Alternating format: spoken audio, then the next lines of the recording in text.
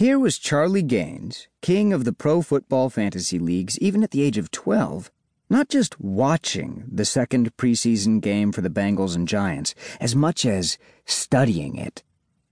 His mom had come in a few minutes ago and said, "I can't tell. Are you watching the game or searching for clues?" "Both." As soon as she'd come in, he'd paused the screen, freezing on the Giants' rookie quarterback out of Ohio State, Rex Tuttle, as he dropped back into shotgun formation. "I'm not distracting you, am I?" she'd said. Charlie had turned, saw her smiling at him, both of them knowing what his answer was going to be. "Yes," he'd said. "Talk to you after the Super Bowl in February," she'd said, and left. Charlie had the remote on one side of him on the bed, laptop on the other.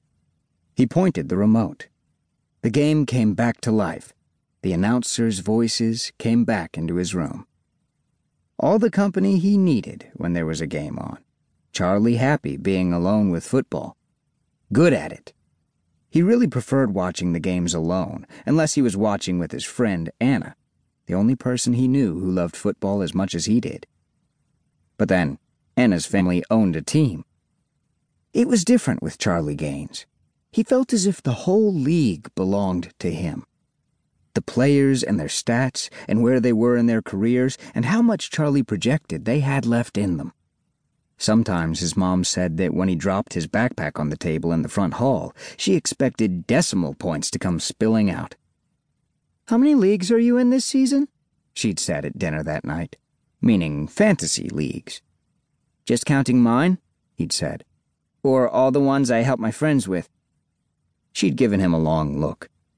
"You still have time for real life, right?"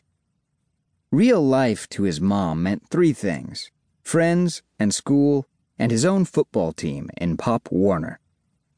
"Mom," he said, "I know you think sometimes that I've turned into some kind of football geek, that it's all I think about or talk about, but last year I had my best year ever at school, and you know I've got all the friends I could want from school."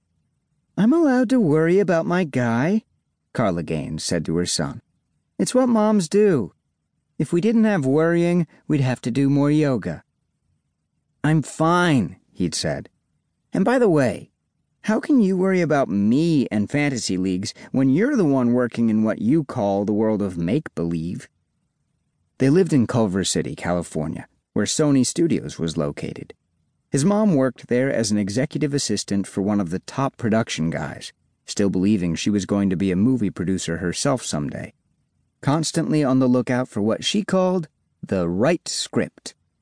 He'd asked her once, one night last weekend when she was reading a script while Charlie watched one of the first preseason games, if she'd rather have the right script or the right man, having divorced Charlie's dad a long time ago. "Script, if it's the right one, it doesn't leave." At dinner tonight, she'd said, "I just want your life to be great, pal." "It is," Charlie Gaines had told her, grinning. "How can it not be great? It's football season." Most football fans thought the preseason was a waste of time. You hardly got to see the best players, and coaches were afraid of getting their stars hurt before they ever got anywhere near September. Charlie didn't care. He loved it all. It was football season again, from August all the way through the Super Bowl in February. It was when he was happiest, when his life did feel great. He didn't have to watch tonight's game alone. He could have invited Anna over, but he was going to her house tomorrow night to watch her team, and his, the LA Bulldogs, play the Bears in Chicago. And he could have invited one of his boys, Kevin Fallon, to come over. Kevin only lived 2 blocks away. The only problem with that was Kevin wanting to do his own play-by-play of the game.